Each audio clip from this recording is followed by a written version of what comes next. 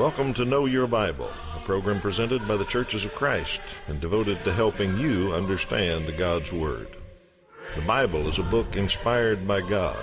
It contains answers to your questions.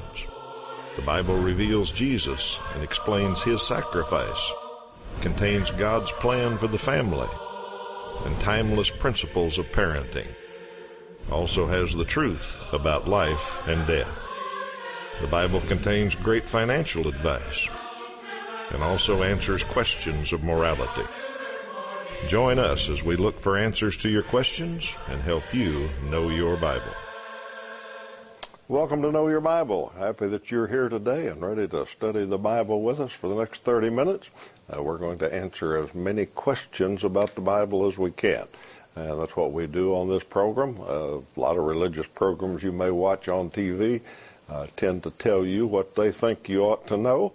We do it a little bit different. We say, what would you like to know? What do you think you need to know about the Bible? And we'll try to find the answers for you. So that's the way we operate here. And we've got a phone number and a website on the screen. Use those anytime. If we're not there to answer the phone, you can leave a message.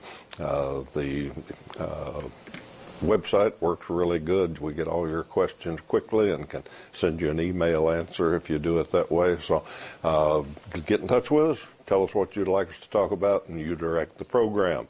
I'm Steve Tandy, and my partner is Toby Levering. Hi, Toby. Hi, Steve. Glad you're back and studied up and ready to go, and we always give our viewers one to start the show. So here's yours today, viewers. Which prophet had a vision of a valley of dry bones? Famous story, a famous song, actually, and multiple choice. Was it Isaiah, Jeremiah, or Ezekiel? And we'll let you know the answer to that at the end of the program about the valley of dry bones. And I think you drew the first one, so yes, sir. Get us going here, Toby. Okay. Viewer asks, concerning confession in the Catholic Church, can sin be forgiven by a man? Well, as we say often on this program, we are not experts on what all religions do, and so take that for what it's worth. The second part of can sin be forgiven by a man, the Scripture does answer that quite clearly. That doesn't happen. Only God can forgive sin, and God chooses to forgive sin only in Christ and Christ alone. 1 Timothy 2:5 says there's one mediator between God and man, the man Christ Jesus. He's the intermediary between us and God. So the idea of confessing sin to a religious leader, a priest, that's not found in Scripture. My understanding is that's based on the teachings of the Catholic Church and Catholic tradition. The Scripture does teach that the idea of confession is not an unbiblical one. We should do that. We should be honest about our sin with God and with our brothers and sisters in Christ. That helps us understand the things that we need to do and how we need to pay attention and tend to our souls. James chapter 5, verse 16 says, therefore confess your sins to one another and pray for one another, that you may be healed. The prayer of a righteous person has great power as it is working. I think it is an important thing. I don't think you should confess everything to everybody, but I think as you grow in Christ, you should have people that you know, trust, and love, and who know, trust, and love you. And when you are struggling with the sin, that you can confess that to them, not for their forgiveness, but so that they can do just as James says, that they can pray for you and help you through that and encourage you and maybe help you in some way if they need to. But the idea of forgiveness of sin, that comes from God alone through Christ Jesus, and certainly we need to be confessing sin to Him if we have those things. Let's look at 1 John chapter 1, verses 8 through 10. If we say we have no sin, we deceive ourselves, and the truth is not in us. If we confess our sins, He, speaking about God, is faithful and just to forgive us our sins and to cleanse us from all unrighteousness. So we can find forgiveness, and if you want to confess and ask for your brother or sister to pray for you, I think that's a fine thing to do. But confessing to a priest to be forgiven by another human being, that idea is not found in Scripture. Hope that helps. All right. If you ever want to know about this non-biblical question, by the way, is your show taped or live? We get that question every once in a while. People wonder about the production of this program, so we answer that every year or so, I guess, to help people understand what we do. Technically, I'd say the program is not taped or live because we don't have any tapes anymore. It's all digital. So it is recorded. We don't do it live. We record it, and the process is we get questions all the time, some during the program and some after the program or middle of the night on the recording machine and on the website. So either by phone or by email, we get questions. We take those and put them in a list, and after a little while, I make a script out of those so that we have a variety of questions. We get some questions every week. Well, we don't answer them every week. We answer them every so many months or something. So I make a script that kind of balances out the questions. And then Toby and I come to the studio. We record the shows, and then we send them to somebody to put closed captioning on them. Then they get distributed to all the broadcast markets that we have, and they're shown eventually. So that's the process. We stay about 1 or 2 months ahead, so we have a little trouble not mentioning holidays and things like that. What we're recording today won't be shown on your TV stations for a couple of months. So that's the way the program operates. We are not live, but we're happy to take as many questions as you can give us, and we keep up with them as best we can. I will mention this. If you send an email question, you'll get an answer much quicker. Some people give us a name and address when they call in, and we'll send you something in the mail, but it'll take a little while. And some people just want to see their program or their answer on the program, and we'll get to it just as quickly as we can. So that's the way we operate, and I hope that helps you understand the behind the scenes of Know Your Bible. Okay, the question is, why did God seek to kill Moses in Exodus chapter 4, verse 24? Well, the answer to that is sin. There was seems to be a lack of reverence, but let me read from the Scripture, Exodus chapter 4. I believe verse 24 is on the screen. I'll read a few other verses after that. At a lodging place on the way, the Lord met him and sought to put him to death. Then Zipporah, verse 25, took a flint and cut off her son's foreskin and touched Moses' feet with it. Surely you are a bridegroom of blood to me. So he let him alone. It was then that she said, a bridegroom of blood, because of the circumcision. All right, pretty grotesque moment there in Scripture. What's happening? It seems that Moses had neglected the circumcision of his son, which was a sign of the covenant. Now, of course, his wife was Egyptian. He grew up in the Egyptian culture. That was very foreign and probably very offensive to them, and that was because it was part of the Jewish covenant. So you have the kind of the mixing of cultures here, and this what they would have viewed as a very barbaric act. But the reason that God wanted or was set out to kill Moses in that instance was because he was not giving the Lord reverence. He was not abiding by the covenant, and he was called to be God's leader of his people. And so you can't have a leader lead God's people toward the Lord if the leader himself is not abiding by God's commands. So I think that the heart of it is just the irreverence. Moses was supposed to teach and lead the Israelites, but in this simple act was, for some reason, not. Maybe he knew it was going to cause problems. Maybe his wife didn't want to do it, but ultimately it got taken care of, and they got about the business of leading the people of God. So it's kind of an unusual story, but that's where it's found, and the answer is the irreverence and the disobedience of Moses. Hope that helps. We enjoy studying the Bible with you each week for a little bit and answering as many questions as we can, but we always take just a moment to advocate home Bible study. God's Word is much more important in our lives than we can cover in answering a few questions in 30 minutes each week. So we do promote people sitting down with their own Bible and reading and studying through it, and we know that's hard to get started at sometimes. Difficult to know where to begin or how to do it. So over the years we've come up with some tools that we think are really helpful, and we offer them to you absolutely free of charge. Here's the first course. There are 8 lessons in it. Just a good overview of the Bible. Not tied to any denomination or creed, just Bible study. And then there's other more advanced courses that'll take you through the life of Jesus and the book of Acts, and a number of different interesting topics. You can study the Bible for quite a while with Know Your Bible study tools. We've got some online courses that we're happy to offer. Just log on to oneway.worldbibleschool.org, and you can get set up to study the Bible online digitally. So a great way. You don't have to wait for the mail or take time to send it and wait for your grading.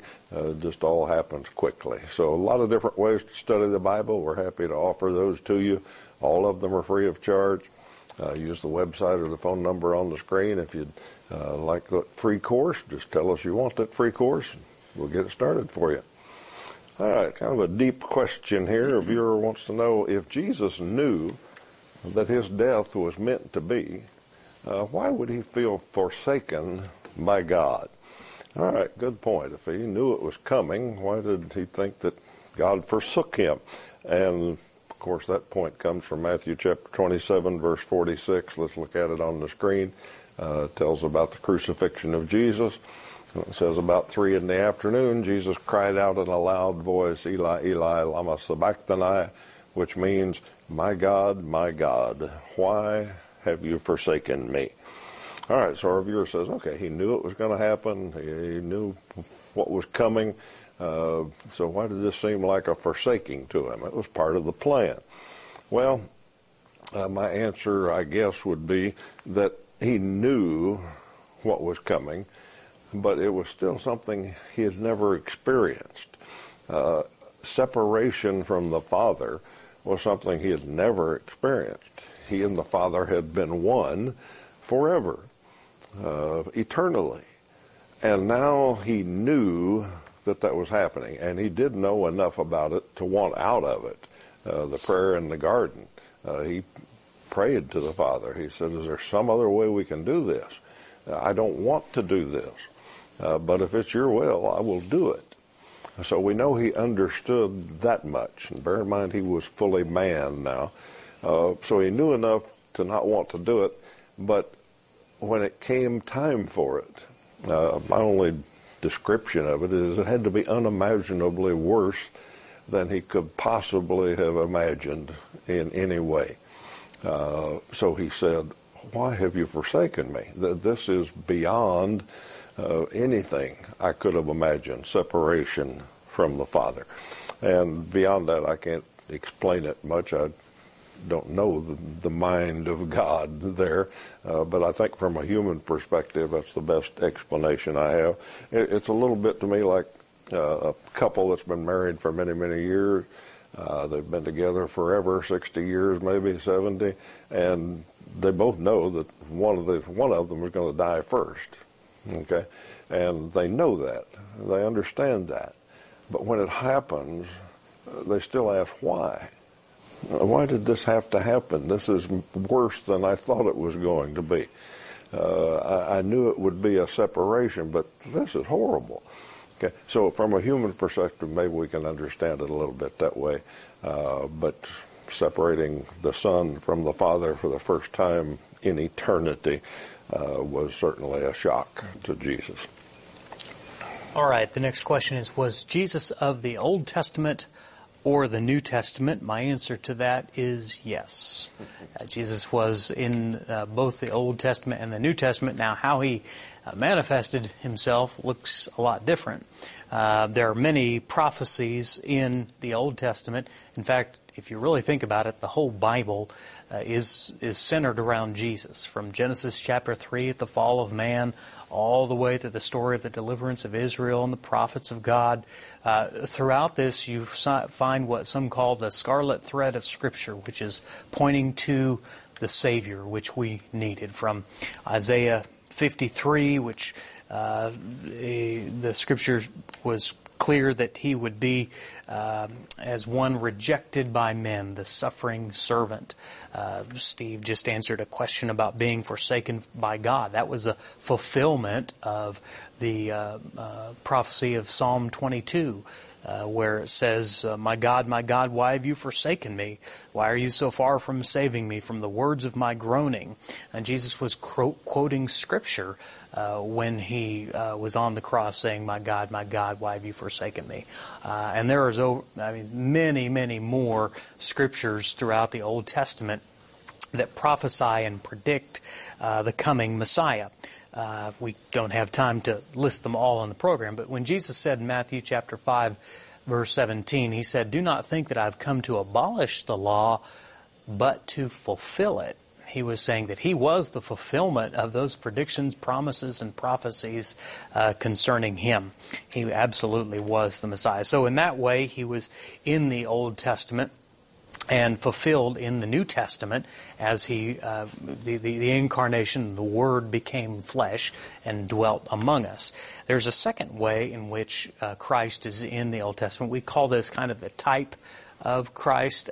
There's a man by the name of Tim Keller who wrote these words, Jesus is the true and better Adam who passed the test in the garden and whose obedience is imputed to us. He's the true and better Abraham who answered the call of God to leave the comfortable and familiar and go out in to the void, not knowing whither he went to create a new people of God. And so he goes through and he just looks at the different characters of the Bible and look at how they were a foreshadowing of a type pointing to Jesus the Christ. Jesus is the true and better Joseph, who at the right hand of the king forgives those who betrayed him and sold him and uses his new power to save them, and on it goes. So yes, Jesus is certainly predicted throughout the Old Testament. We see types of him in different ways in the Old Testament, and Jesus, of course, comes on the scene in the Gospels of Matthew, Mark, Luke, and John, and that we see the words, his teachings, all of that as the church grows, starting in Acts chapter 2 and continuing forward to the end. So Jesus is the centerpiece, is the whole reason for the Scriptures. Let's look at Hebrews chapter 8, verse 6. But in fact, the ministry Jesus has received is as superior to theirs, being of the Old Covenant, as the covenant of which he is the mediator is superior to the old one, since the new covenant is established on better promises. We're in a different covenant, but it's the same Jesus in both. So I hope that helps us see Jesus in the old and the new. All right, viewers got a question for us. Where does it say, if you don't work, you shouldn't eat? Viewers heard that's in the Bible maybe, or maybe read it one time and wondered, where is that? Is it really in the Bible? Yes, that's really in the Bible, and it is in 2 Thessalonians. So let's go there, 2 Thessalonians 3 and verse 10. Paul writes to the church there, he says, for even when we were with you, we gave you this rule, if a man will not work, he shall not eat. Now, you read a little, that sounds kind of cruel, doesn't it? But you read a little context around there, and Paul is talking about Christians who are idle, who are lazy, who could work but aren't working, relying on other people to take care of them. And he says about those idle brothers, he says, we told you that if somebody won't work, then don't let them eat. Don't give them food, make them work for it. In the very next verse, he says, after that 3:10, he says in 3:11, he said, those who are idle need to get busy, need to get to work and earn their own living. So that's what that passage is about. Now, it doesn't mean that Paul expected people to starve to death or that he wanted people to starve to death. Paul knew enough about human nature to realize that if somebody got hungry enough and nobody gave them food, that pretty soon they'd say, well, I guess I better go get to work or I'm going to starve to death. That's a human part of nature, is a self-preservation. So if somebody can get something for free and not have to work and they're lazy, they'll get by that way. But if that's cut off, if they have to work, they will, because they want to stay alive. So that's what Paul's talking about here. That's the general principle, and it emphasizes the Christian work ethic, we call it. Christians shouldn't be lazy. They shouldn't be dependent on other people. They should work for their living. Now, I realize there are some people who can't. Through disabilities or other things, they can't work for a living, and yes, we ought to help them somehow. But Paul's here talking about able people who are able to work and are just too lazy to do it, and he says, don't feed them, and they'll go to work. So that's the plan. All right, let me take just a moment and invite you to visit a Church of Christ near you. Churches of Christ produce this program and keep it on the air, and we like to mention a couple of churches each week. Today, let me talk about some in South Central Kansas. Sylvia and Isabel are both fine, long-time congregations of the Church of Christ. Both of them believe in this program and help us stay on the air, and we thank them. We like to pass your thanks along to them. If you live in one of those communities and know somebody that goes to the Sylvia Church of Christ or the Isabel Church of Christ, tell them you saw them on the air the other day and appreciate them providing this program for you. Whatever viewing market you're in, there's probably a Church of Christ close to you.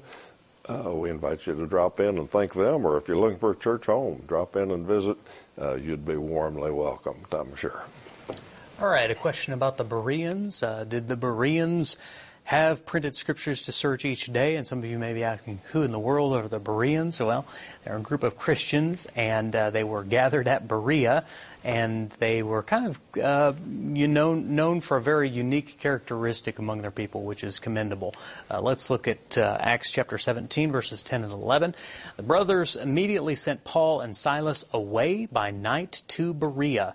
And when they arrived, they went into the Jewish synagogue. Now, these Jews were more noble than those in Thessalonica. They received the word with all eagerness, examining the Scriptures daily to see if these things were so. And that just does a preacher's heart good. That's a good example. What we call a Berean spirit is a person who doesn't just take the word of those teaching or speaking, but is looking in the Scriptures to verify if what the speaker is saying is true. And it's not just looking at the verses maybe that the speaker or teacher points out, but also the rest of Scripture as well. And some of you have a very Berean spirit. You'll hear us mention something or a topic, and you may write into us with what about this verse or that verse, and that's great. We always should be aligning ourselves to God's Word. That's a very noble thing to do. And in today's world, we have some that are more like the Thessalonians and some that are more like the Bereans. Some that, hey, just whatever somebody says, we just accept that at face value, and they presume they have good intentions and presume they're teaching sound doctrine.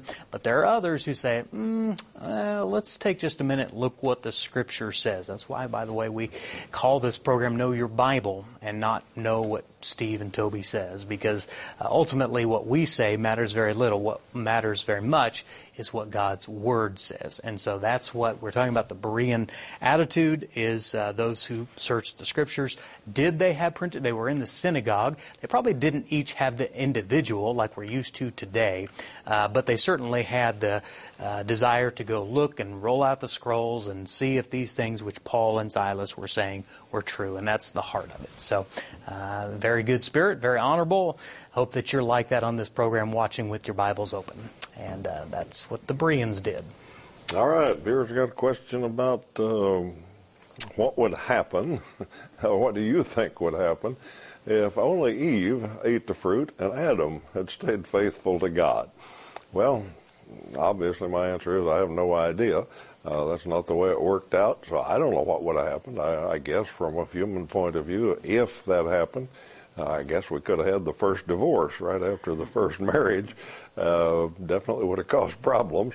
Maybe had the first separation because Eve would have had to leave the garden because of her sin, and I guess Adam could have stayed.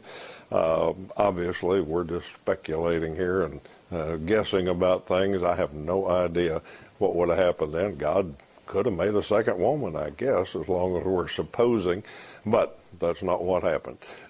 So kind of fruitless to speculate about a whole lot, but lots of things in the Bible are interesting to think about. Got a little time left. Let me go back to that question I had about if you don't work, you shouldn't eat. That's become not politically correct to think about that. And years ago, that was a biblical principle that pretty well everybody agreed to. That's the way communities functioned. Mm-hmm. There were people that didn't have jobs, that were in hard places, and the church often took care of them and supported them, but required them to do something, to do some work. And I guess what happened is the government took that over and started not requiring work and created a few problems. Yeah. And, it's interesting when you look at scriptures, really, God, even in the beginning with Adam, He gave Adam a work allotment. He told him, you need to do some things. And there's something within, I think, just the way God's wired us, whether you do brain work or you do back work, however you do it, your work, there's something that fulfills you. There's something that fulfills your purpose that God has for you when you do your work, and certainly honoring God by doing it well. Yeah, that's a good point. And sometimes we take a verse like that and say, all right, well, this is kind of mean of God or cruel of God. Yeah. God knows how He designed us, and He knows what's good for us. Mm-hmm. And it's not good for you to just laze around and do nothing. Yep. Yeah. It's good for you to work, to provide for yourself. In fact, the New Testament writers say not only work for yourself, provide for your own family, but make enough that you can help other people. Right. Well, and you know this, and there are some who, when you kind of reach the season of life when you're in just doing different types of work, retirement and so forth, people in that phase of life still have to find something to do. They need to find a hobby to get after, a business to run, or things to help other people out. It's just part of being fulfilled as a person. And you're right. It's a blessing to us ultimately. Yeah, that's what we need in life. So anyhow, that verse is kind of interesting that we've gotten so far away from it that we have a few problems in the society because of that. Yeah. All right, well, we're about out of time here. Let's make sure we get our trivia question answered. And we had a question today about the Valley of Dry Bones and which prophet had that vision. Was it Isaiah, Jeremiah, or Ezekiel? And it was Ezekiel. And if you go to chapter 37, you'll read an interesting story, a prophecy about a valley of dry bones that Ezekiel prophesied to, and they started rattling and got back together. It's a cool chapter, and it's an even cooler song. Look that up on Google sometime, the Valley of Dry Bones, them bones. I'm glad you've been with us today, and hope you come back next week. Till then, you have a great week.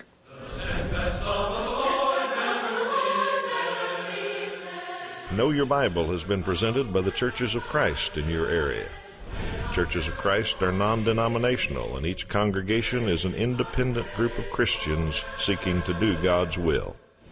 Our goal is simple New Testament Christianity. We follow the Bible as our only guide. Contact us with any questions, and we encourage you to visit a Church of Christ near you.